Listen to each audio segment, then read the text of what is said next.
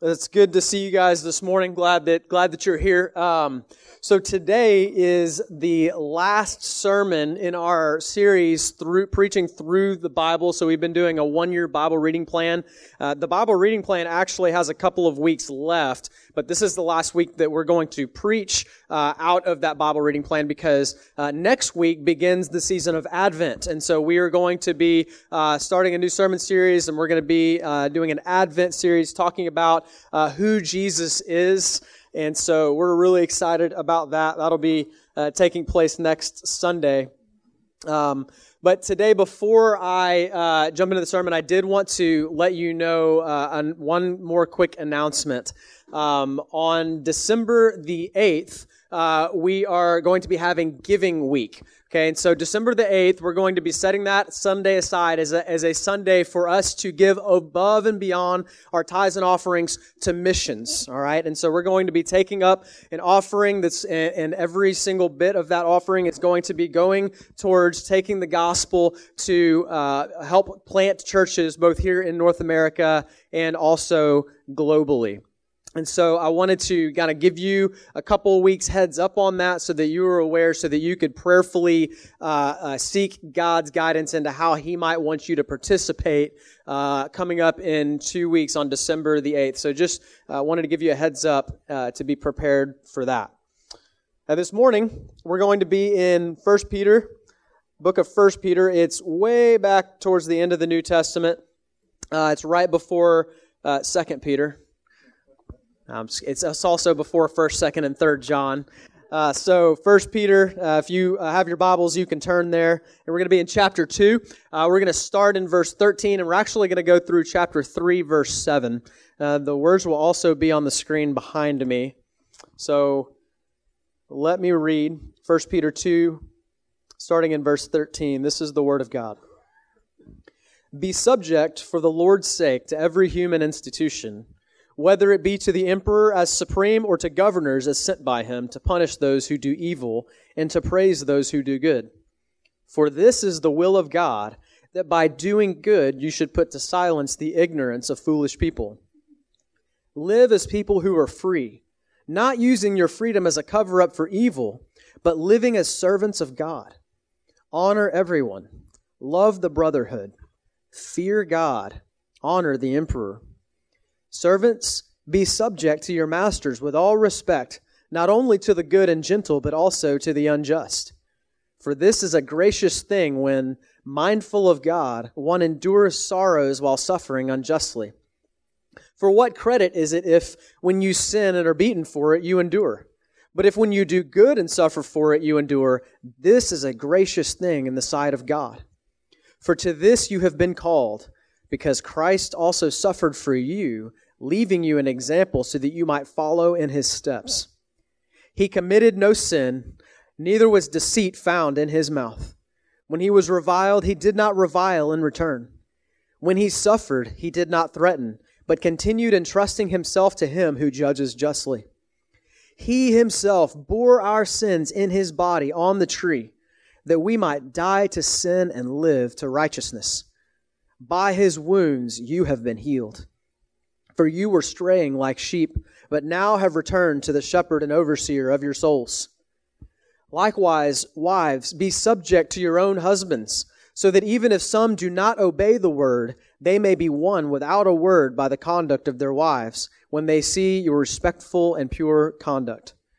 Do not let your adorning be external, the braiding of hair and the putting on of gold jewelry or the clothing you wear, but let your adorning be the hidden person of the heart, with the imperishable beauty of a gentle and quiet spirit, which in God's sight is very precious. For this is how the holy women who hoped in God used to adorn themselves, by submitting to their own husbands, as Sarah obeyed Abraham, calling him Lord. And you are her children if you do good and do not fear anything that is frightening. Likewise, husbands, live with your wives in an understanding way, showing honor to the woman as the weaker vessel, since they are heirs with you of the grace of life, so that your prayers may not be hindered. Let me pray. Father, I thank you for your goodness. I thank you for your wise plan and the way that you have structured and ordained an order in creation. God, the one thing I want to ask this morning is I pray for humble hearts. I pray that you would humble my heart. I pray that you would humble the hearts of every single person here, and that we would listen to what you have to say in your word. I pray, oh God, that you would help us to trust you. Lord, I pray that you would expose pride in our lives. Nothing will expose pride in our lives like a passage like this one right here. God, I pray that you would help us, Lord, to trust you and help us to learn what it looks like to live in submission to you. And like Thomas prayed earlier, God, I pray that you would help us to see how wonderful and how glorious it is to live in submission to such a good Father and to walk in trust with you. And God, I pray that if there's anybody here that has not turned from their sin and trusted in you and surrendered their lives to you, if there's anybody here who is living in rebellion against you, I pray that this morning they would hear the good news that forgiveness of sins is offered to them because of the blood of Jesus that was shed on the cross. And I pray that today would be the day of salvation.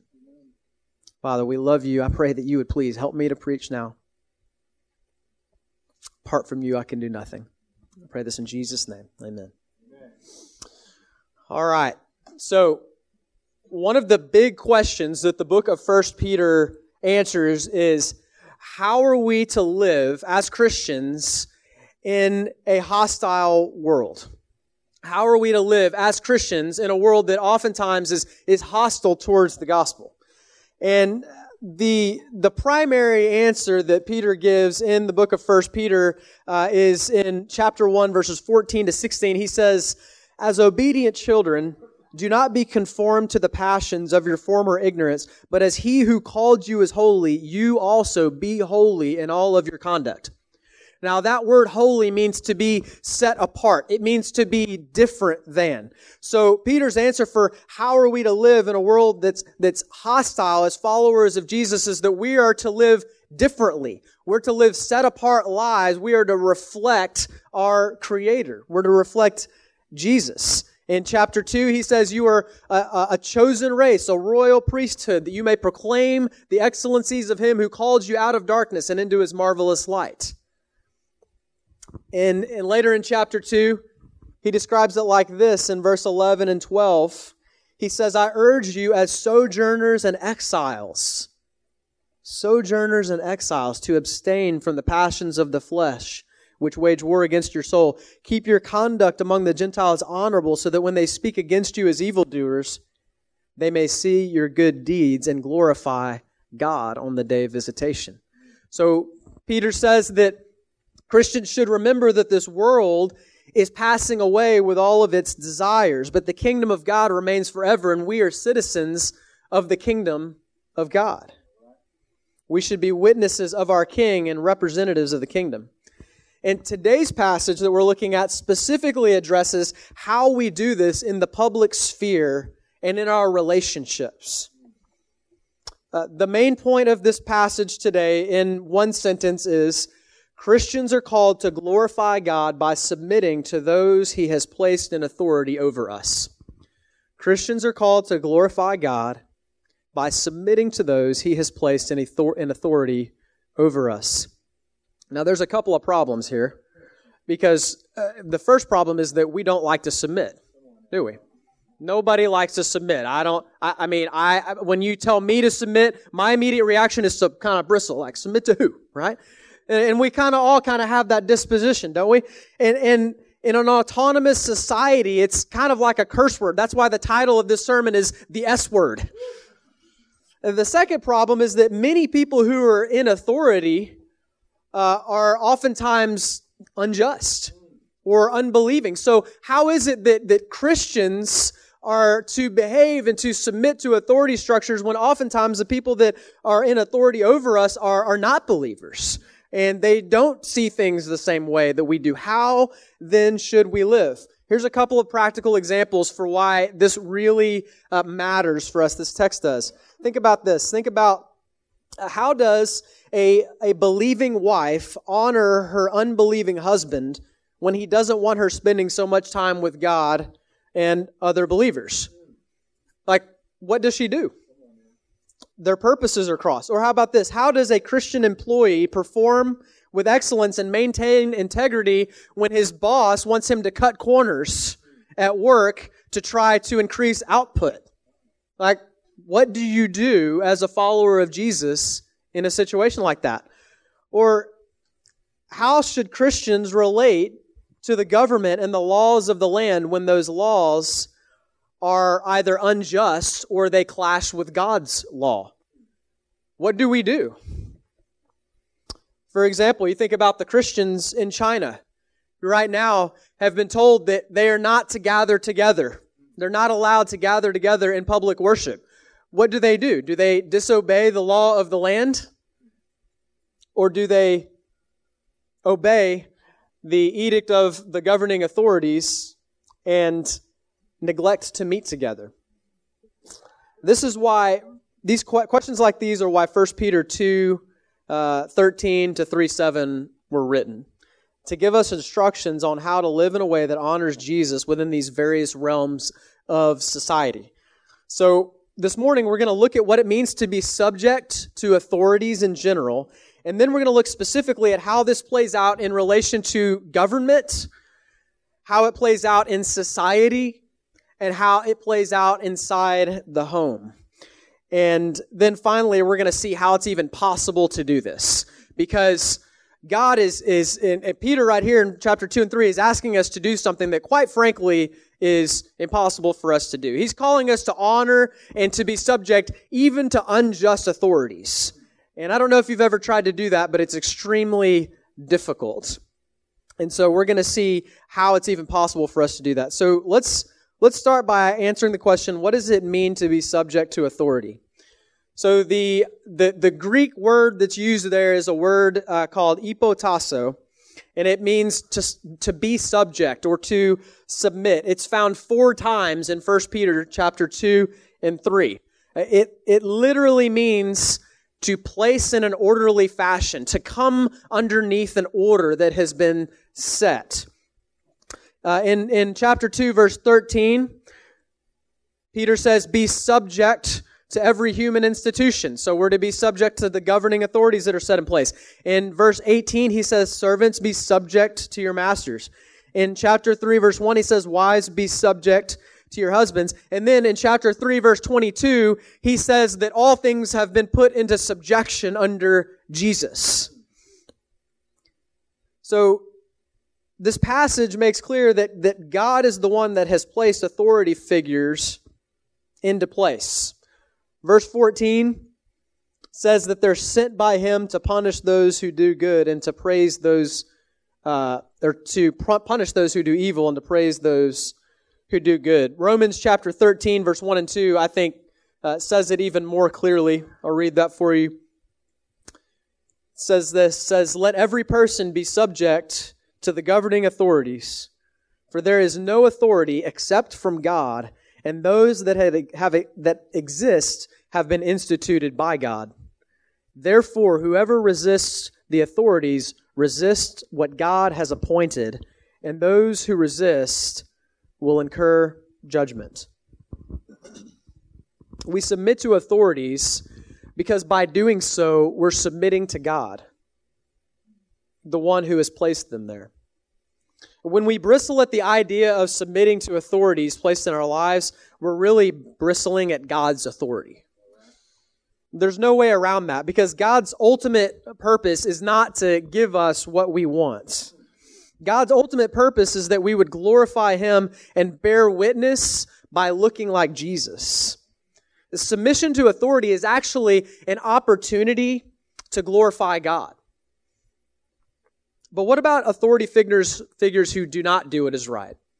Paul says that governing officials have been put into place so that they can reward those who do good and punish those who do evil. But what about authority figures who do the opposite, who punish the righteous and who reward wickedness? What happens when unjust government officials do things like this?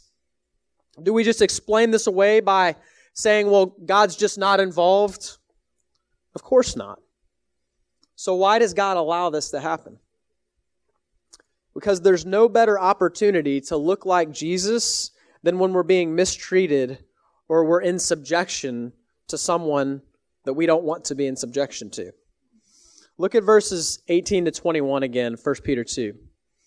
He says, "Servants, be subject to your masters with all respect, not only to the good and gentle, but also to the unjust. For this is a gracious thing, when mindful of God, one endures sorrows while suffering unjustly. For what credit is it if when you sin and are beaten for it, you endure? But if when you do good and suffer for it, you endure, this is a gracious thing in the sight of God." And then listen to verse 21. "For to this you have been called, because Christ also suffered for you, leaving you an example that you might follow in his steps." We are called to a life of following in Jesus' steps. And those steps lead to being treated like Jesus was treated. This verse, by the way, blows the prosperity gospel into bits. There are so-called preachers out there who will tell you that Jesus died for you to give you comfort and prosperity now, and that all suffering is from the devil. These people are called false teachers, and their teaching is directly in contradiction to God's word. Let me just read it for you again. "For to this you have been called, because Christ also suffered for you, leaving you an example so that you might follow in his steps." One of the reasons Peter wrote this letter is because he knew that some Christians would wonder whether they truly had God's favor because they were enduring such intense persecution and suffering. In chapter 4, verses 12 and 13, he actually straight up says, he says, "Don't be surprised at the fiery trial when it comes upon you to test you, as though something strange were happening to you. But rejoice insofar as you share Christ's sufferings, that you may also rejoice and be glad when his glory is revealed." See, your material prosperity and comfort have nothing to do with how much God loves you. The only place you need to look to know how God sees you is to the cross. The cross is where God demonstrated his love for you. At the cross, the love of God was most fully displayed. At the cross, the righteous suffered for the unrighteous that he might bring us to God.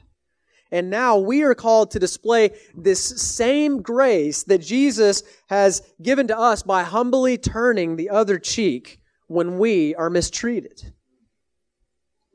But practically, what does it look like to submit to authority in everyday life? How far should this submission extend?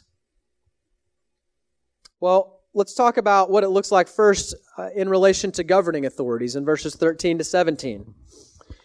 In verse 15, 1 Peter 2:15, he says, "This is the will of God, that by doing good you should put to silence the ignorance of foolish people."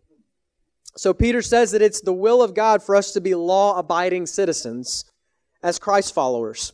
In the 4th century, the Emperor Julian, he was a Roman emperor, he wrote this about Christians. And by the way, he calls Christianity atheism because back in the Roman Empire, the religion of the day was you worshipped a pantheon of Roman gods and goddesses.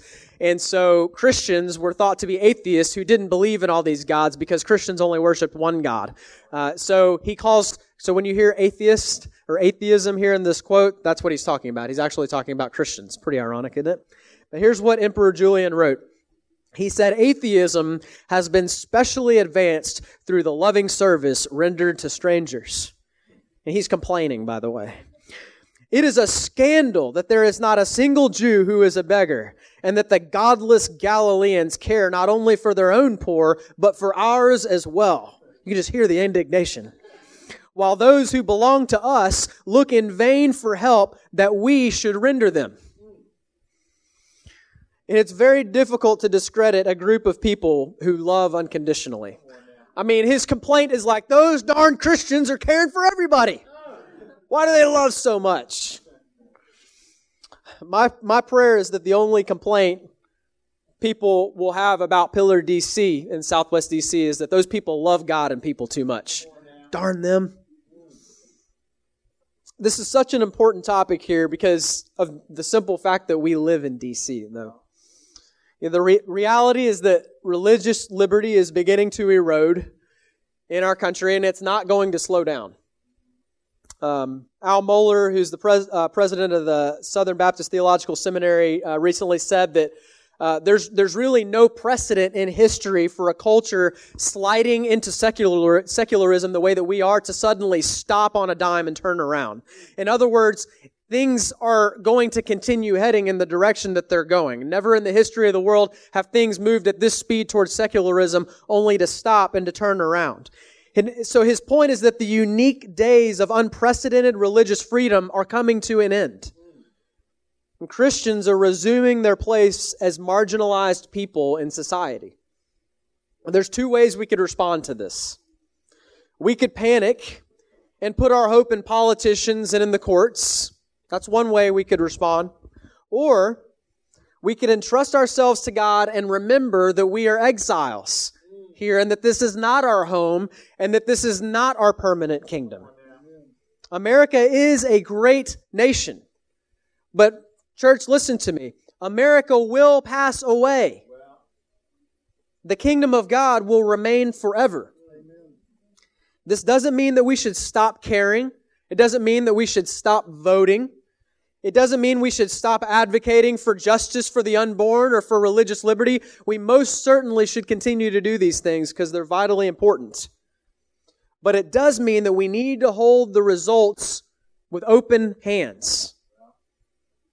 And this will free us to radically love even those that oppose us because they're actually not a threat to what we love most, which is Jesus. Because our future with Jesus is guaranteed. You see, if we place our faith and our hope in an ideal future in America, in a kingdom of this world, it's always going to be under threat because it's going to pass away at some point. And so all we can do is cling as tightly as we can and hope that we can delay the inevitable. But the inevitable for the kingdom of God is that it's going to remain forever. When you live for what you cannot lose, that's when you'll have true peace in your life. Now, here's an important question, though, that we need to answer. Is there ever a time when we should not obey governing authorities? There are times when civil disobedience is necessary. Notice in verse 17, Peter says, "Fear God, honor the emperor."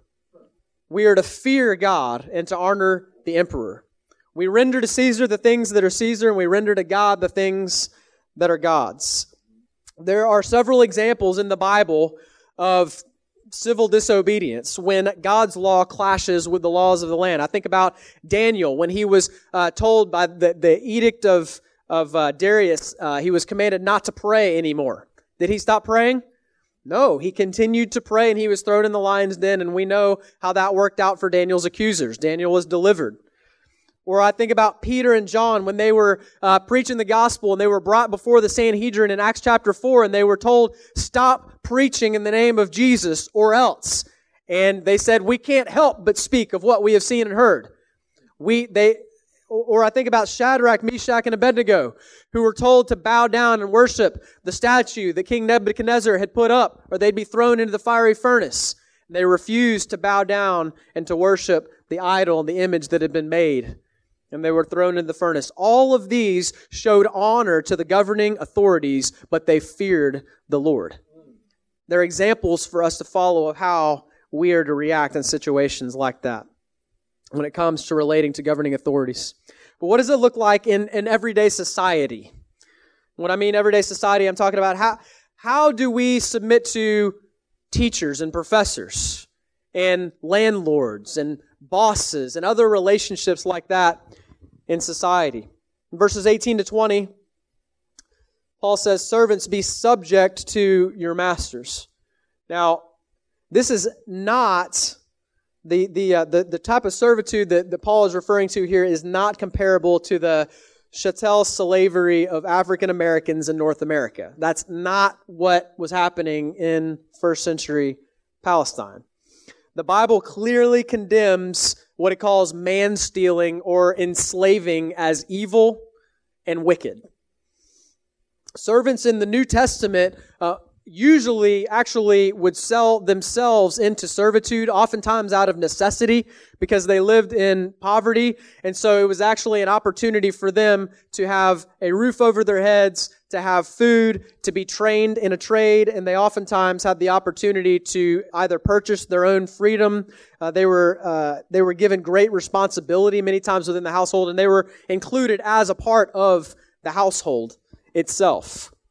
However, Peter does make clear that there were situations where some servants had unjust masters too. In verse 18, he says, "Be subject to your masters with all respect, not only to the good and gentle, but also to the unjust." So some of these believers in the church who were servants had masters who were unbelievers, and they were working for people who didn't know Jesus and who were not very gracious. Now, we don't have servant-master relationships in this room, but you all have relationships where you need to be subject to someone. Everybody's subject to somebody. Let's think about how this passage applies in a few different situations. Maybe you've got a boss at work who treats you unfairly, right? And it could be because of your Christian faith, or it could just be because your boss is not a very kind person, and your boss treats you unfairly. Well, nothing would be more Christ-like than to continue showing respect and praying for him or her. Or maybe you're a student and you've got a professor that's treating you unfairly because of your Christian faith. Honoring that professor means continuing to work hard and refusing to slander that professor behind his or her back when you're talking with other students. Or maybe you're in a situation where you've got a roommate who's taking advantage of you and not cleaning up and leaving you an unfair amount of the work to do inside the house. You can be subject by not taking revenge, by not being passive-aggressive. This doesn't mean that you can't speak up in a gentle way. Peter's not saying that we should be doormats who are walked upon here. It's completely appropriate to go to them and in gentleness to ask them to please help out more. But what Peter is saying is that we should honor everyone and love the hard to love.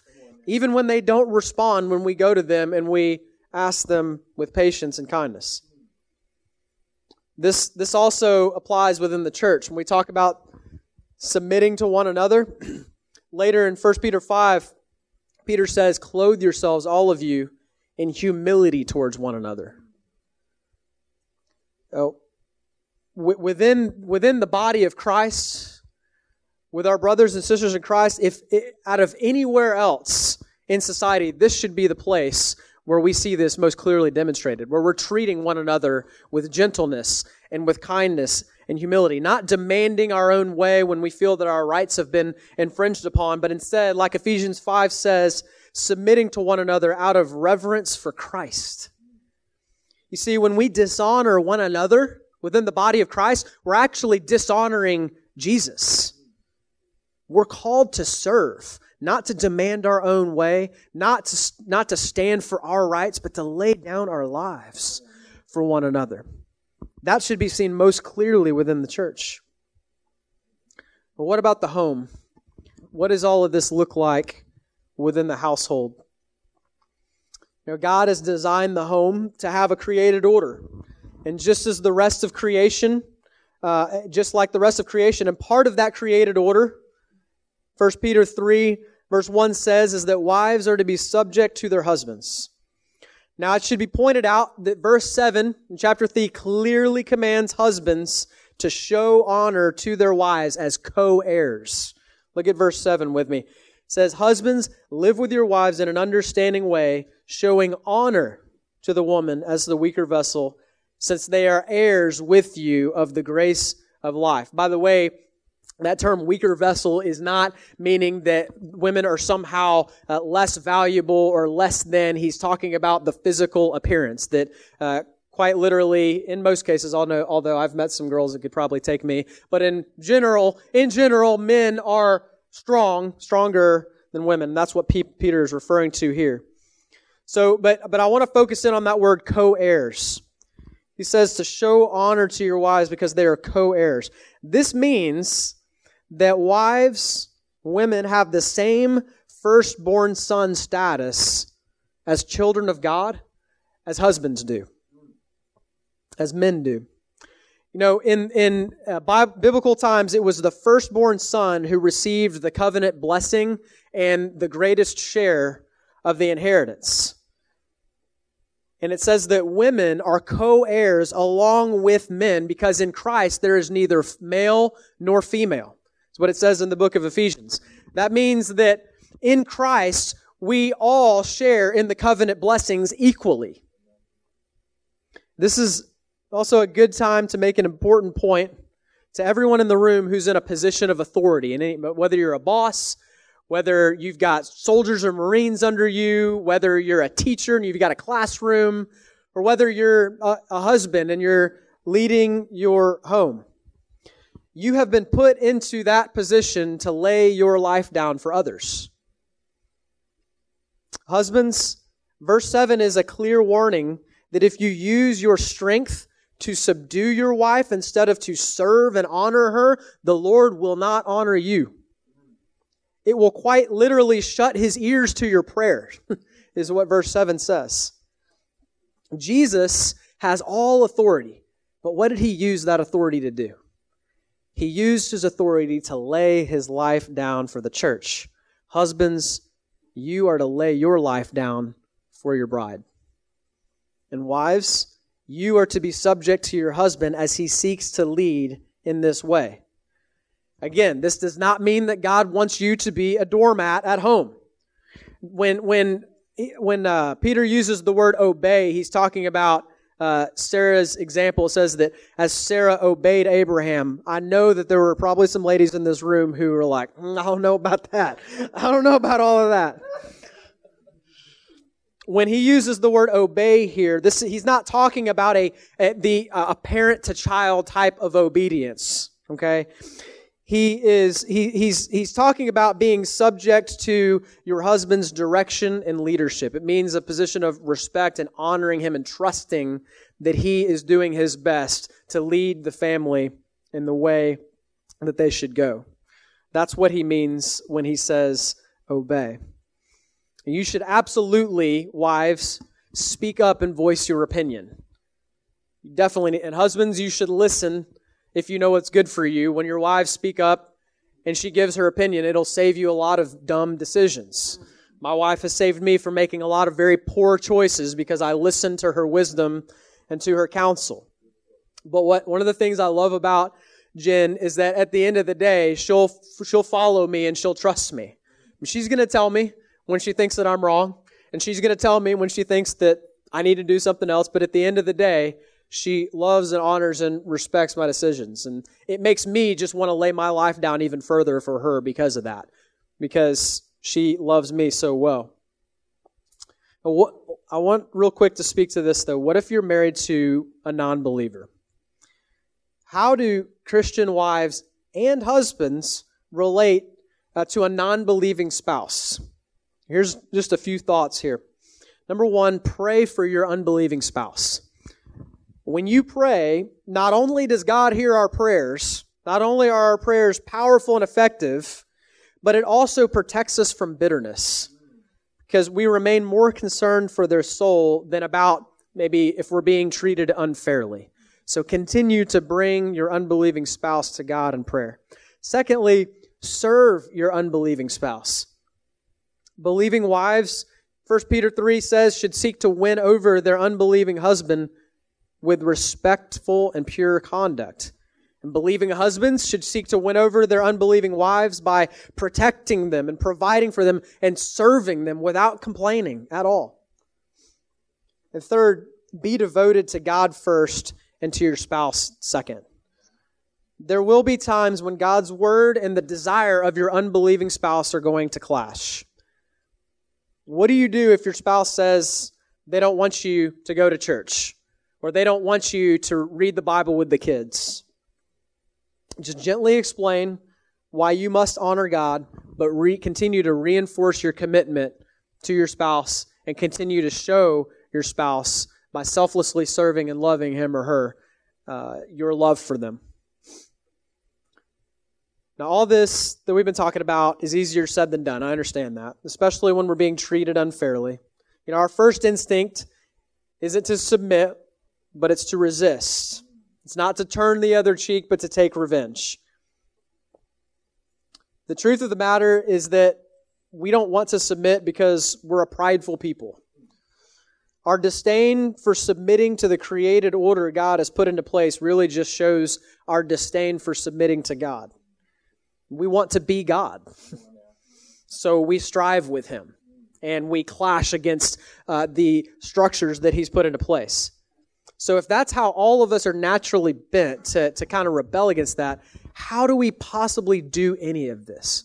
Like, how are you going to be able to possibly go and put this into practice when everything within you wants to fight for your rights and wants to strike back whenever somebody insults you? Well, let's look at what 1 Peter 2 says. He's going to tell us. Look at verse 24 again. It says, talking about Jesus, He Himself bore our sins in His body on the tree, that we might die to sin and live to righteousness. So the first way that we're able to submit to authority, especially when we're being untreated, is by the atonement of Jesus. The reality is that you and I have failed miserably at following Jesus' example and His commands. All of us have fallen short, especially commands like this: turn the other cheek, love your enemy, pray for those who persecute you. Those are some of the most difficult commands in all of the Bible. They're ones that I fail at all the time. In Matthew chapter 5, verses 38 to 48, Jesus gives those commands. He tells us to turn the other cheek, to love our enemy, and to pray for those who persecute us. And then He caps it all off in verse 48 saying, "You therefore must be perfect, just as your Father in heaven is perfect." That passage obliterates self-righteousness. And to our dismay, we find that we can't do any of these things. No matter how hard we try, it's just not natural to bless those who curse you. No matter how hard we try, we can't live up to this ideal. So what gives? Why is Jesus commanding us to do something that we can't do? Why is that command even there? Here's the deal. Although we can't live up to those commands, we can't live up to that standard, there is one who has. Look at verse 22. It says of Jesus, He committed no sin, neither was deceit found in His mouth. When He was reviled, He did not revile in return. When He suffered, He did not threaten, but continued entrusting Himself to Him who judges justly. You see, Jesus did what we couldn't do. He was perfect and innocent, and yet He came to die on the cross for sinners. Jesus came to take the punishment that we deserve for our failure to submit to authority, for our rebellion against God's authority. This is amazing. Think about this. The same God who sets up and appoints kings, like the God who put Pontius Pilate into his position of authority, the God who put Caiaphas and Ananias, the high priests, into place, that same God who put these authority figures into place left heaven and came to earth and subjected Himself to their authority so that He could go to the cross and die on behalf of sinners. Think about the self-restraint that Jesus exercised on the cross as the people whose very breath He was giving them in that moment were spitting on Him and cursing Him and murdering Him. And He stayed on the cross out of His love for us and out of submission to the Father. He Himself bore our sins in His body on the tree. Jesus was treated the way that sinners deserve to be treated. And because of that, if you place your faith in Him, you can be treated the way that Jesus deserves to be treated. How does all of this help us to submit to authority when we're being treated unfairly? Because once you've received grace like this, you'll extend it to others. Jesus tells the parable of the unforgiving servant in Matthew chapter 18. It says there was a servant who owed 10,000 talents and a servant who owed 100 denarii. 10,000 talents, so 1 talent was about 20 years worth of wages. This servant owed 10,000 talents. So this is a hyperbolic statement. Jesus is trying to say he owed way more than he could ever pay back. And his master said, you need to pay me what you owe. And he went and he fell on his knees before the master and said, please just give me more time. I promise I'll pay you back, which is a ridiculous statement because he's never going to pay back $6 billion worth of debt. And so the master knows this, and the master, out of mercy and out of grace, says, your debt is forgiven. I'm not only going to give you more time, I'm just erasing your debt. You're free to go. And he runs out rejoicing. But he doesn't rejoice for long because it says that he went out and he found a fellow servant who owed him just 100 denarii, which was only about 4 months' worth of wages. And he grabbed him by the throat and demanded, pay me what you owe. And his fellow servant fell on his knees and said, I promise I'll pay you back. Just give me a little bit more time. I'm trying to get the money together. And he said, no, pay me what you owe now. And he had him thrown into prison until he would pay up his debt. Well, some of the other servants heard about this, and they saw the injustice of it, and they went and they reported this to the master. And the master summoned this unforgiving servant, and he said, you wicked servants, I forgave you this tremendous debt. Ought you not have also forgiven your fellow servant who owed you so little in comparison? The point of the parable is that unforgiveness is unjustifiable. It's meant to make it look preposterous when we try to hold a grudge against another person, or when we try to get back or get even with another person. Friends, we've been forgiven much, so we're able to show grace and extend great grace towards others. Not only does the atonement of Jesus help us see that we ourselves are recipients of grace, but the empowerment of Jesus actually changes our heart from the inside out to make us more like Him. He Himself bore our sins in His body on the tree. Why? That we might die to sin and live to righteousness. By His wounds you were healed. A lot of people try to take that verse and use it to say that we're guaranteed physical healing if you just have enough faith. By His stripes you're healed. Just go and claim your healing. That's not what this verse is talking about. It's talking about being spiritually healed. It's talking about being healed because at one time we were rebellious in nature. At one time we were corrupt in our sinful nature, but we are a new creation. 2 Corinthians 5:17 says we are a new creature. We've got the Holy Spirit dwelling inside of us who's transforming us from the inside out, giving us the desire and the ability to do the things pleasing to God. So the empowerment of Jesus actually helps us to literally be Christ-like. So how are you going to show grace towards people who are mistreating you? By the power of the Holy Spirit. And lastly, the atonement of Jesus, the empowerment of Jesus, and the enthronement of Jesus also enables us to show grace towards others who are mistreating us. In verse 23, we read that when Jesus suffered, He did not threaten, but continued entrusting Himself to Him who judges justly. So as the Son of God, Jesus completely trusted His vindication to the Father. He submitted to the Father's will in Gethsemane, and He submitted to the mistreatment of Pilate.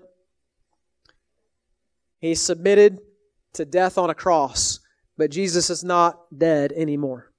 Jesus is alive. He's risen from the dead. 1 Peter 3:22 says that He has gone into heaven and He's at the right hand of God with angels, authorities, and powers, having been subjected to Him. So all things are in subjection to Jesus. This is so important for us to understand here because Jesus has resumed His rightful place on the throne as King and Judge. That means that He's coming back to judge the living and the dead, and everyone will give an account to Him. And the only way that you can truly turn the other cheek and forgive The only way that you can forego revenge is if you are confident that there is a just judge who will see that you get justice. Jesus will ensure that happens upon His return on Judgment Day. Every single evil deed will either be covered by the blood of Christ or repaid justly by God on Judgment Day. Every deed that you've done and every deed that's been done to you will either be covered by the blood of Christ or repaid justly by God on Judgment Day. This frees Christians not only to refuse revenge, but to even pray for the salvation of our enemies. Some of you in this room have had some very bad things happen to you in your life. And you need to hear this clearly.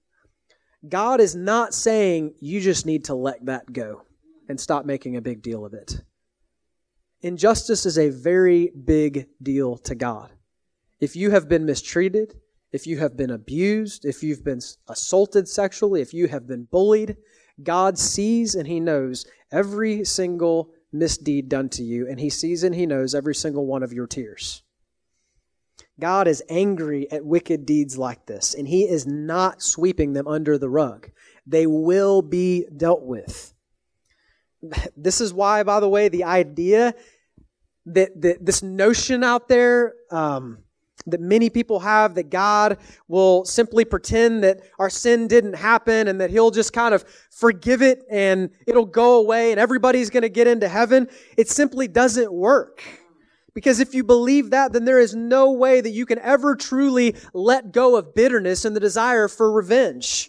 Because in that case, if you die without having evened the score with the person who hurt you, the score will never be evened. You will never have justice if that's the case. But thankfully, that's not actually what God is like. The Bible tells us what God is like, and He is a God of justice. He will judge evil. And if you are a Christian, knowing that will truly set you free from bitterness and anger to show radical love to your enemies.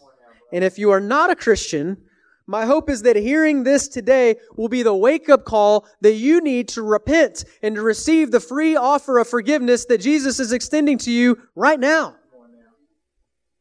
There is no refuge from Him, only in Him. And as Christians, submitting to the authorities God has put in place around us is one of the greatest opportunities to give the world a picture of the meekness and humility of Jesus. We've got such an opportunity, especially as, religious liberty rights erode in our country. Let's not mourn the loss of it and despair, but let's see it as an opportunity to demonstrate the grace of Jesus Christ to Washington, D.C. And there's nothing countercultural about demanding your own way, but it'll leave a mark when you turn the other cheek. I urge you, brothers and sisters, to submit to the authorities God has put into place in your life. And for non-believers here, if you're here and you're not sure if you're a Christian or you're not sure if you've ever really submitted to God like this, I urge you to do that today. The incredible thing is that even though you've rebelled against Him, He is extending His hand of grace to you today. And in just a moment, I'm going to give you a time to respond to that. I'm going to ask the worship team to come up. And we're going to close out with a closing song. But while Carrie and the team are playing this morning, right where you are in your seat, if you want to pray and give your life to Jesus Christ this morning, if you want to submit your life to Him for the first time, you can do that and you'll be forgiven of your sins. Christ died for sinners. And if you acknowledge that and you believe that He died and rose, you will be saved. Let me urge you, please don't make the foolish decision of putting this off, don't let this moment pass by. If you continue to rebel against God, you will face God's wrath on Judgment Day. And I don't want that to be true for anyone here. So I urge you to repent of your sins and to humble yourself and place your faith in Jesus this morning and have a new life in Christ. There is nothing better than submitting to our good Father who loves us and knows what is best for us. I'm going to pray, and then we're going to stand and sing. God, I thank You so much for Your word. God, I thank you for your goodness, the way that you have designed the created order. God, we confess that oftentimes we do rebel against you, and we pretend that we know what's best, and we try to wrestle control away from you. God, I pray that you'd forgive us for the times in which we do that. And I pray, Lord, that you would help us go out from here being humble and meek people who will trust you by submitting to the authority figures that you've put in our lives around us. God, help us to love people who are hard to love. God, help us not to repay evil with evil, but to respond with kindness. God, I pray that you would help us to be more like you, Jesus. Lord, I just pray that our church would be known in Washington, D.C. as a church that loves you with all of our heart and loves people fiercely and unconditionally. May that be true of every single one of us in here. Lord, we love you. We pray these things in Jesus' name. Amen.